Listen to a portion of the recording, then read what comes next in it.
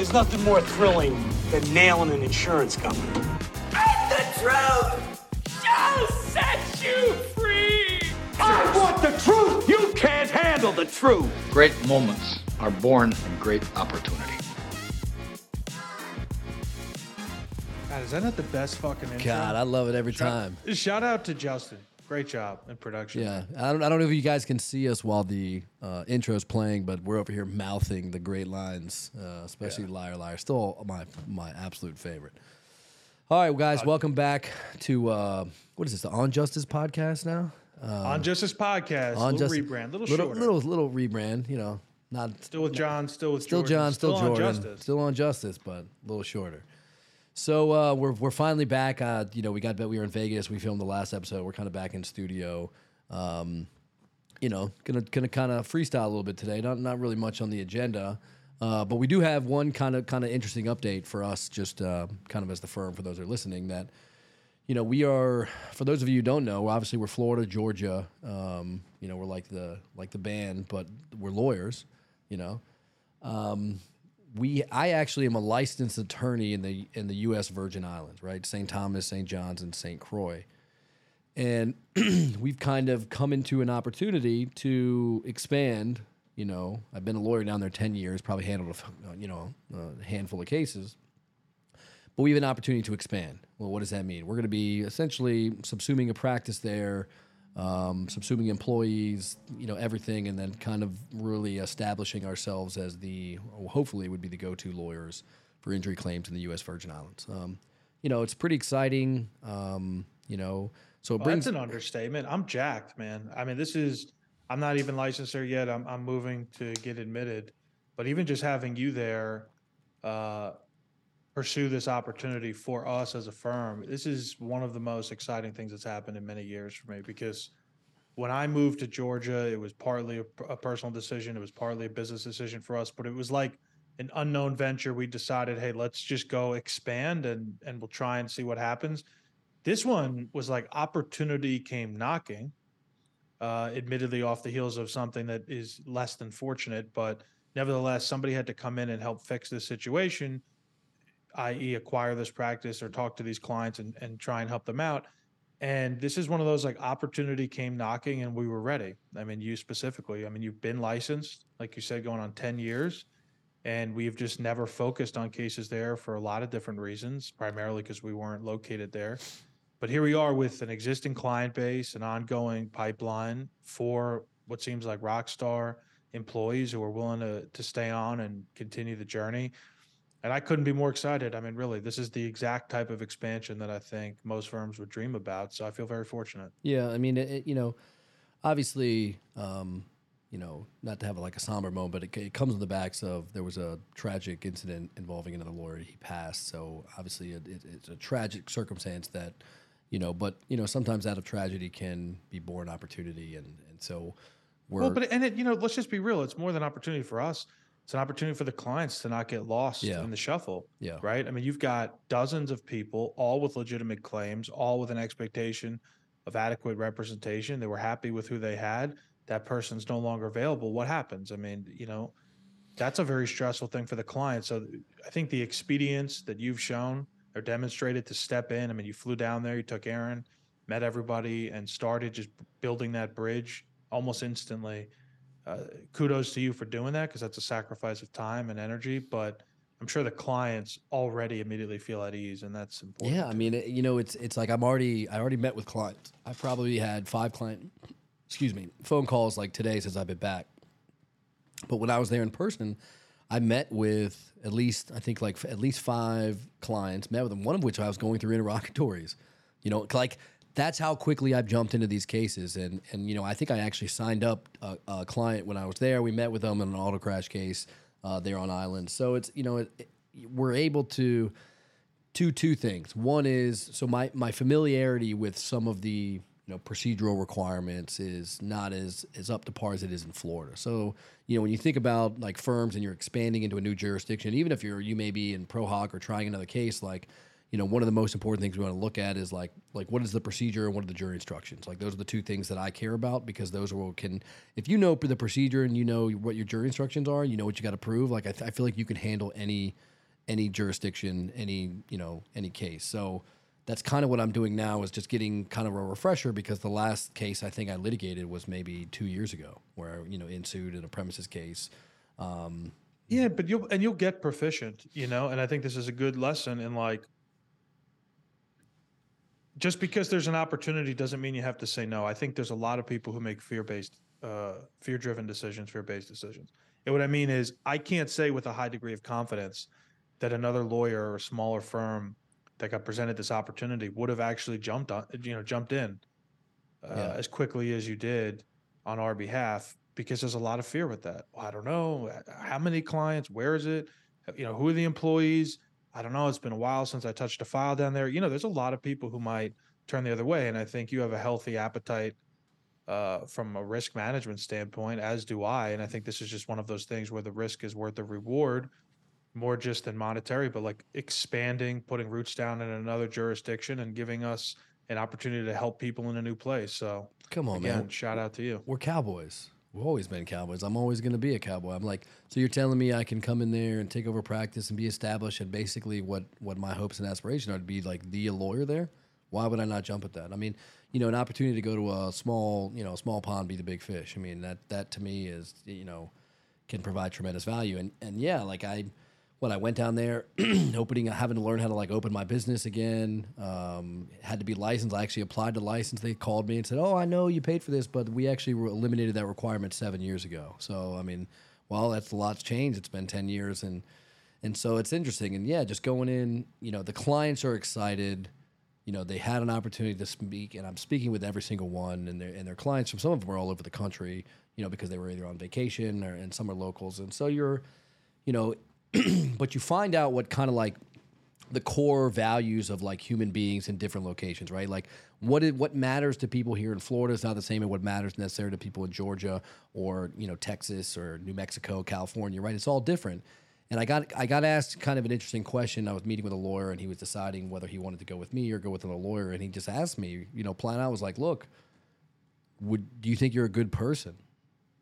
Which is a weird question. Like, who am I to judge whether or not I'm an individual that's a good person? I'd like to believe that I am, but, there's some people that may disagree with that. Some people may be like, Fisher's an asshole, but that's not true. And, it depends on if you're my 4-year-old son. But the idea is, I said, look, I would hope to believe and say, look, I'm going to always put clients' interests first. I'm going to do what's in your best interest. And I think others around me would describe myself as being a good person. So it's finding out, like, these are some of the nicest people. They care about everyone, and what does that mean? And, there's a lot of big jury verdicts, right? This is a jurisdiction. I think it was like I remember talking like, and obviously this was years ago, it's like the U.S. Virgin Islands, and there's a particular jurisdiction in like New York, in the city, they just give massive jury verdicts. And, obviously we're seeing an uptick in verdicts overall coming out of COVID. So look, even if it's pure rumor mill or whispers, I'm excited to see the first time you try a case to see what the outcome is because of that. Lord knows we get enough adversity here in the continental United States at times with litigation issues, trial issues. So, I mean, a new jury pool, new jurists, new judges on the bench, new clients. It's a really exciting opportunity. I can't wait to get my application submitted and hopefully get admitted to the bar so I can help you. But I'm sitting here as you're talking, and I'm like, shit, maybe this was inevitable in some ways. I mean, we didn't plan for this, but that almost proves my point. When I met you, you were licensed there. That's where Jill and I went on our honeymoon, St. Thomas. Our first associate as a firm, as a partnership, was Elroy John, a native of St. Thomas. Mm-hmm. And now here we are all these years later, and like it just gets presented. So maybe it was, I don't want to say destiny, but maybe it was just in the cards. So. Yeah, I think it was. I mean, it's like fortuitous, but it's cool. I don't know what else to say. It's like cool. It's an opportunity. It's something new. Maybe I'm going to move and live there. And I mean, how great. Well, let's talk about. There's no downside in my mind, but let's talk about the practical element, because a lot of our viewers are going to be other lawyers who are either working at a firm, maybe run their own firm, or aspire to do it. So there's another side of this, which is logistics, right? It's another location. It's a flight away. You're not driving over there. It's 4 new employees that we have to meet, onboard, make them feel comfortable, have them assimilate into our system, right? How we speak, our acronyms, whatever. So there's that. Not to mention the clients, right? And getting them comfortable with, generally speaking, being remote. I mean, we've got boots on the ground there, but you right now are the only lawyer who can handle cases, and you don't reside there. So even though you'll be back and forth, you've got to deal with that. So I think this is a really good lesson where it's like, my father used to have a bunch of sayings about stress, but the truth is, if you boil them all down, he would really say, just find the good stress, because you can't really avoid it in life, at least in your professional life. This is a good stress. This is a good challenge. This is a good opportunity for us, even though it's going to require a lot more work, time, energy, money, to lay out. I think this is one of those things where it's like, I'm up for the challenge, you're up for the challenge. And I think we're going to look back doing another episode 3 years from now and say, wow, like what a life-changing opportunity this was. And speaking of changing, I know we haven't talked about it yet publicly, but we're going to be doing a little rebranding for our firm. Gone will be the FR Trial Lawyers ABCD1856.com, that URL that you and I picked so many years ago, and that we've been working with. But every time, I don't know about you, every time someone's like, "What's your email?" I'm like, "That's Jordan at." Okay, you ready? Stay with me. So we're changing to yourchampions.com, which I'm pumped about. Not just because it's a shorter, more easily to understand URL and domain, but because I think it actually speaks to the people who will read it about who we are and how we view ourselves for people, being their champion, being their advocate, being able to stand up for them. So I'm very excited for that. Hopefully by the first of the year, we'll be able to do some of that rebranding too. Yeah, and then we'll have some great Fisher commercials out there. I'm going to be. Gotta bring those back. Well, you got to think about, like, dude, with the champion, you can have so many different ideas, right? You can be like a knight fighting the dragon when the dragon's the evil insurance company. Like, so we went to, for those of you who don't know, we talked about we were at Trial Law University, but there's Daryl Isaacs. He's a lawyer up in Ohio, Kentucky, and he is, an individual that has done a lot of marketing, a lot of videos, actually does Super Bowl commercials. If you have a chance, go look it up. He's got some funny ones, and what he does, he always talks about the big insurance companies, and they call it, like, the hair is like insurance zombies, right? And there's one where they're talking about the story, and they're like, the ship's coming in, they're like, it's insurance zombies, and the guy turns around, and they're bringing small checks, and that's his thing, and then they're literally zombies with small insurance. It's a commercial, small insurance checks, and then he comes in, and he's the hammer, and he gets some big checks, and so.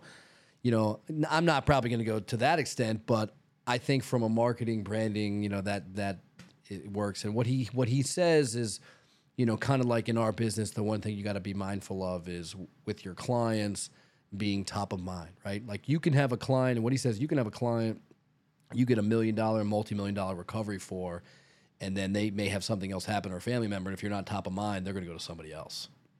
Right. And so his biggest thing is trying to stay top of mind, reaching out to your clients, keeping them, if they send a case in, sending them like a video, or if it's their birthday, like a personal video, just saying, it's something. We're in the business of helping people, but Right. it's a business. Right. I mean, I've struggled for years because there's a natural turmoil there, or conflict, because you want to help people. I mean, I'm a fucking former public defender. I got paid peanuts. It was glorified pro bono work with a little change, and I was totally happy. I just love to help people, and I still do, and we all do, and everybody we hire, that's like, filter number one to see, or screening question number one, if we can ascertain that. But at the end of the day, you're right, it's a business. And I was talking to my wife not too long ago about this kind of conflict, and she said something I was pretty enlightened by it. She basically said, yeah, it's a business. Like, at the end of the day, revenue is generated. You're trying to make profit. But when people get hurt, or God forbid somebody's killed, they need a lawyer. So you're not like selling somebody a service that they don't need, right? You're offering a service to someone in need. So as long as they have that need, and as long as you're willing to fulfill it with top-notch customer service, and I think we do a really good job with that, And as long as you still feel confident that with each client, you're reasonably speaking in the best or one of the best positions to deliver the best outcome for them, then you're doing them a service too. And so this gets back to your point, like touching base with clients after you've closed a case. Clients, the file's closed, the checks have been cut, and hopefully the client's satisfied. But it's like, you're right.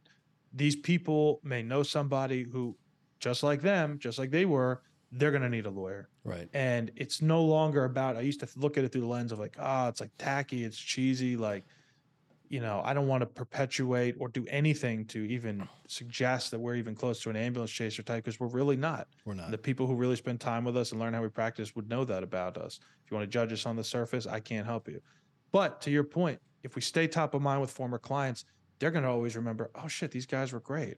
Keel was great, or that whole team is fucking great. So the next time they hear somebody's in need, they're going to broker their services to us, hopefully, and we can do the same. We can make the same positive impact in their life. So I'm all for it. Yeah, and you know what? It's interesting is that not every client's like the definition of success for individuals can mean so many different things, right?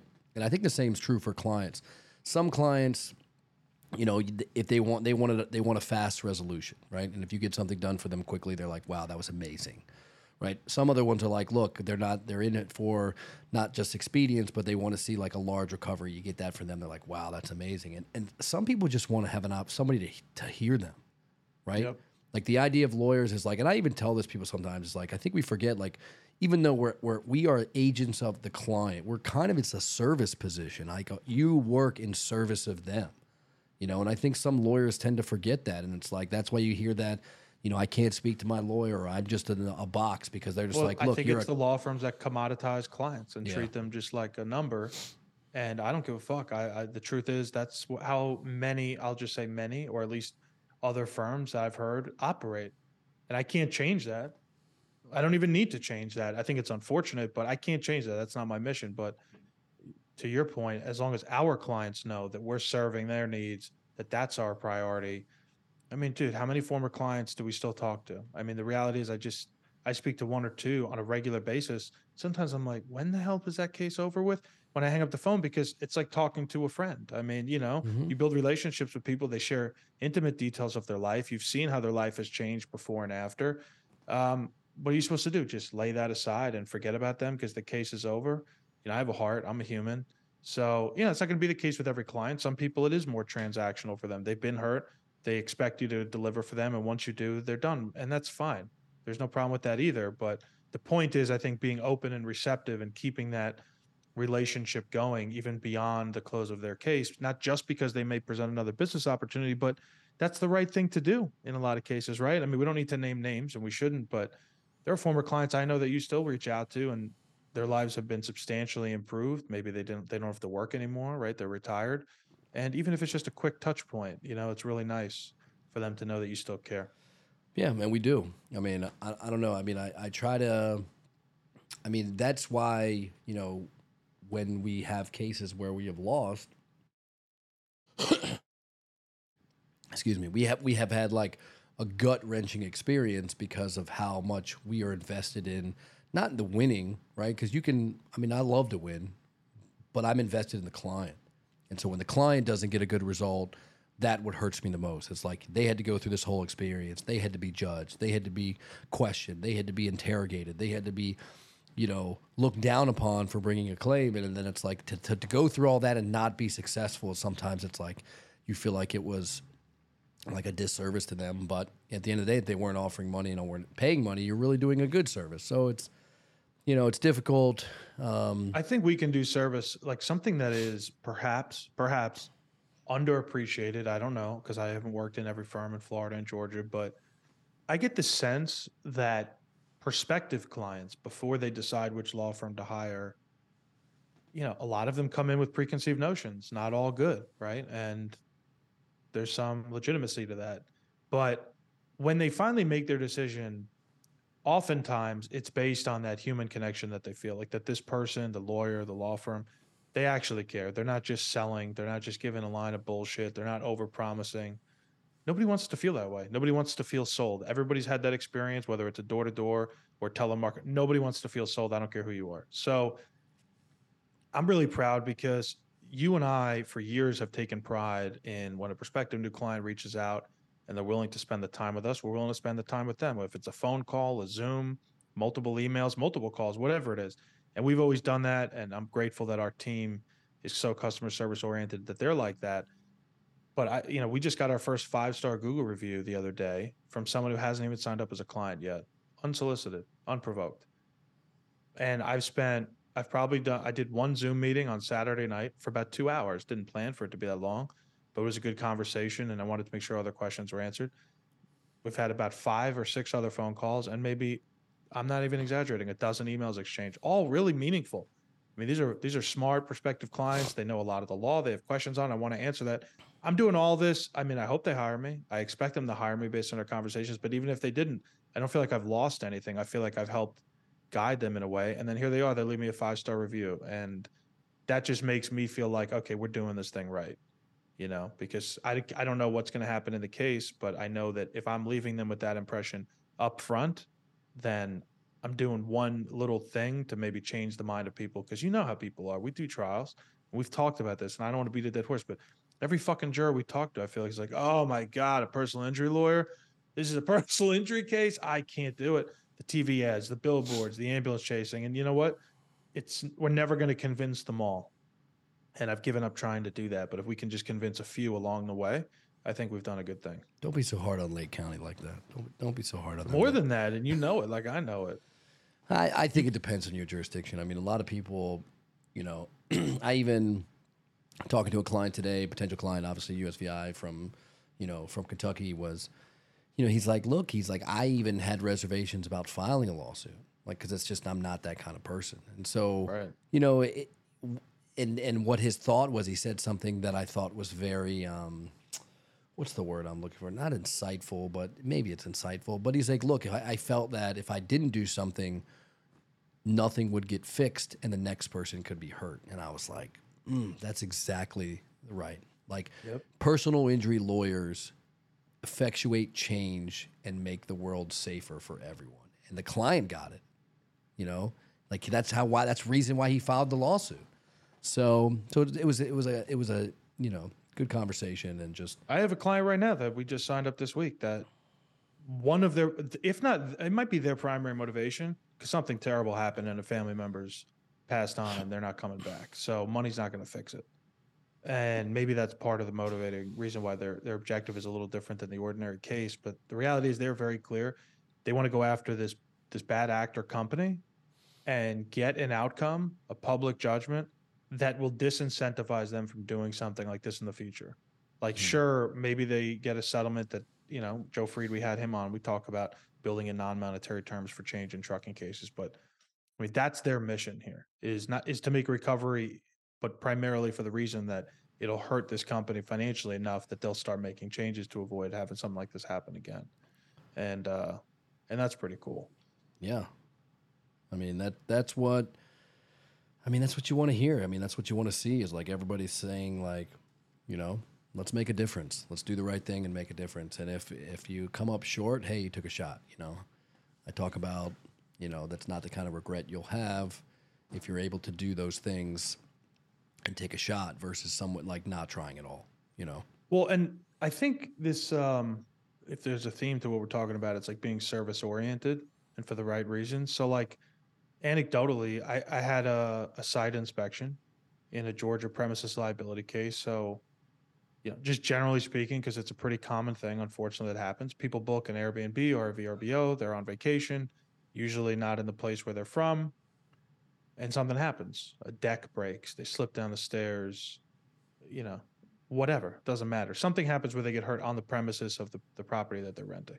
So it's a pretty common type of case. So in one of those cases, we're in litigation. I need to do a site inspection. Well, the defendants, which include the then owners of the property, they sold it.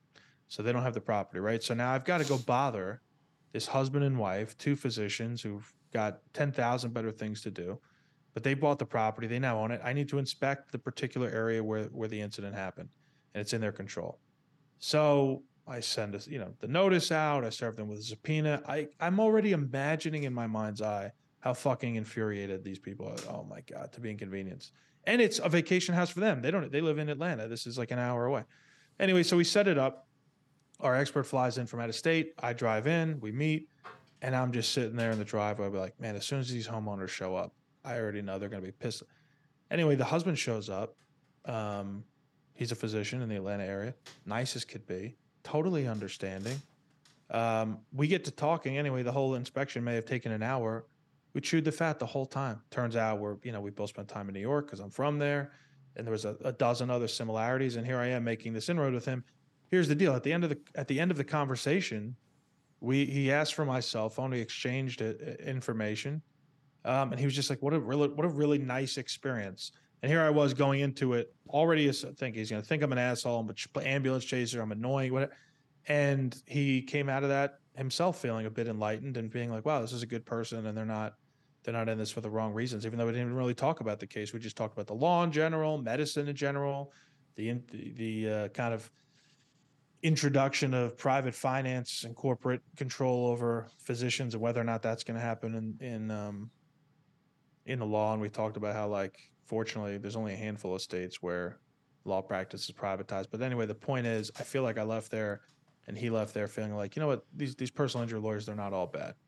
And for me, that made me feel good because the last thing I want to do is have this guy feel like, yep, he fulfills the stereotype, some slick talking, ambulance chasing, inconvenient, blah, blah, blah. And it wasn't that way. So that was nice. Yeah, the tort reform didn't get to him, and that's good. No, but he sees, this is the thing is like, he's not a lay person in the average sense because his colleagues, and I don't know about him, I didn't ask, it wasn't my business, but like he's in a profession where lawsuits get filed all the time. Medical negligence is a pretty damn common tort, right? So it's not like he's blind to it. There's a lot of people that live their lives and hopefully, they never get involved with the court system or litigation or claims at all.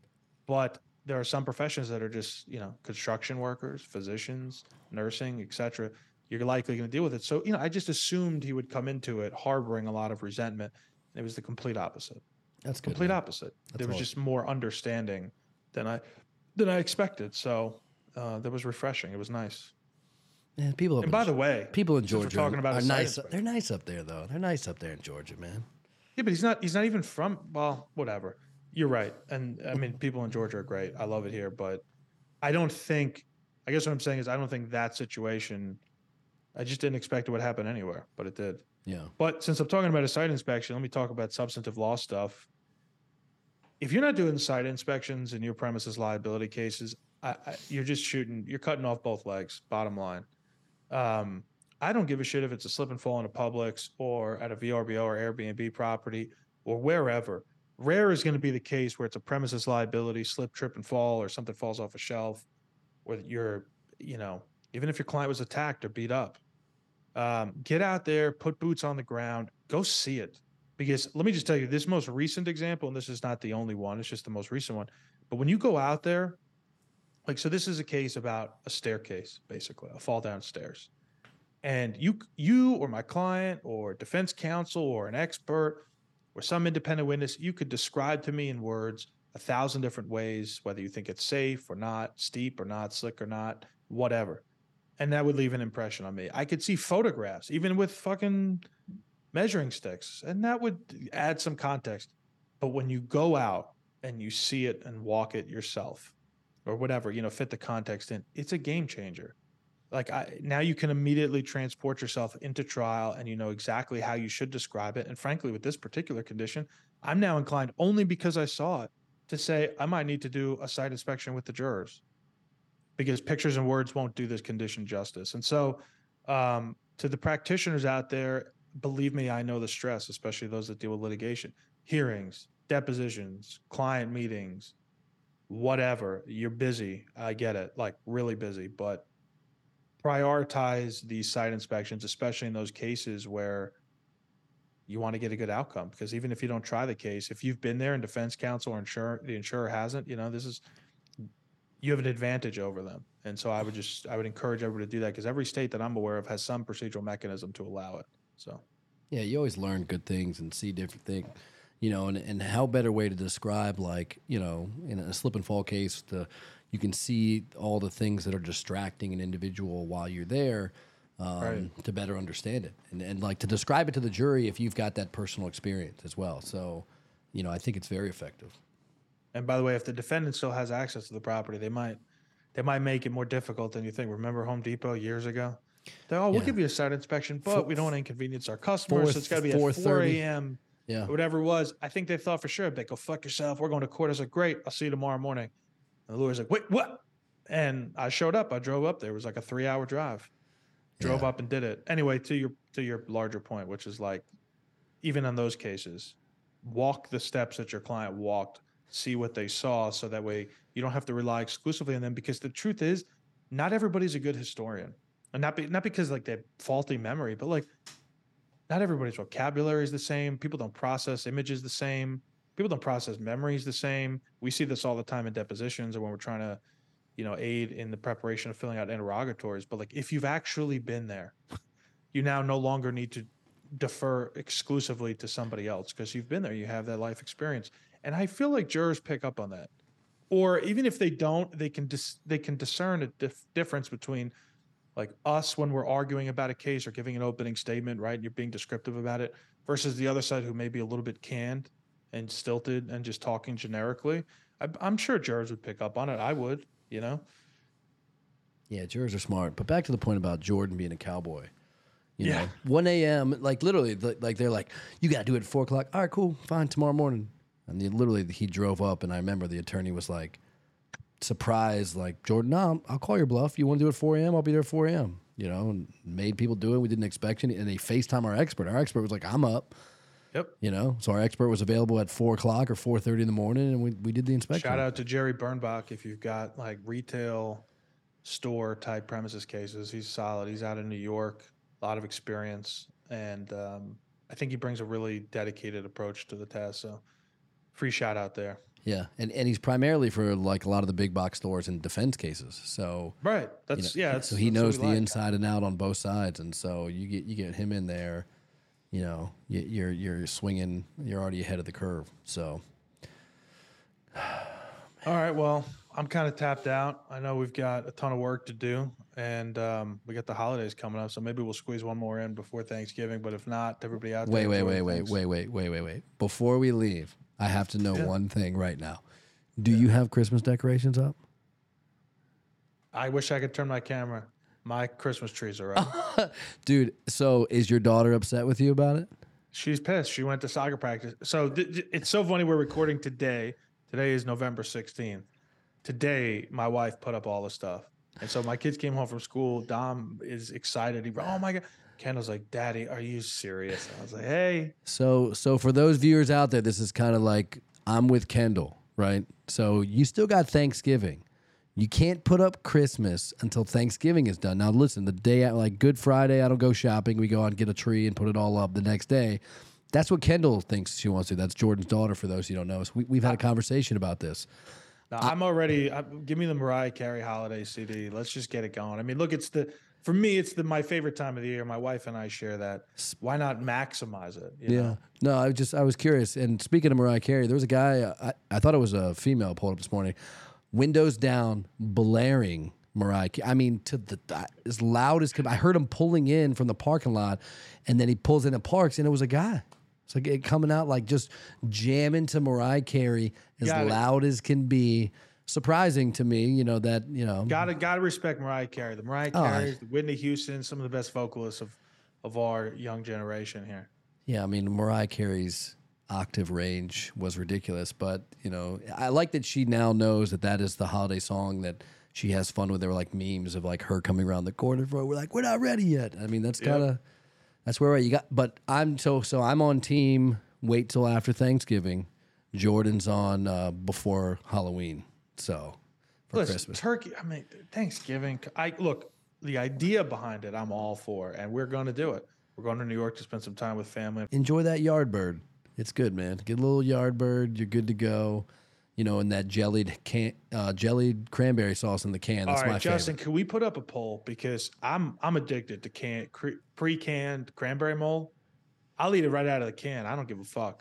It literally is the best. It literally is the best. I can put one up a couple days before Thanksgiving. Yeah, we need a poll pre-Thanksgiving because I need to know where all my cranberry. Yeah, like muffins are are at. you like the pre-made like crunchy stuff in there? No. Or the jellied, smooth. You can slice it. I remember I would be stuffed and full, and I would get like 2 more pieces of cranberry sauce. I'm the Like, same. oh my It's god! not even. Are there even calories in that? I don't even think. I don't think there is. I think it's just is so good. It's just red fluffy air. That's all. All right. Well, listen, we this will probably be out before Thanksgiving, so if we don't see you before then, you guys have a great Thanksgiving holiday. Remember, you know what we're grateful for. I was going to say gratitude. What we're grateful for, and we're obviously grateful for all the listeners, people we have, and the opportunities we have in life to share it with you guys. So thanks for tuning Couldn't in. have said it better myself. Yeah, and we'll see you next time. 1, 2, 3, 4. There's nothing more thrilling than nailing an insurance company. And the truth shall set you free! I want the truth! You can't handle the truth! Great moments are born in great opportunity.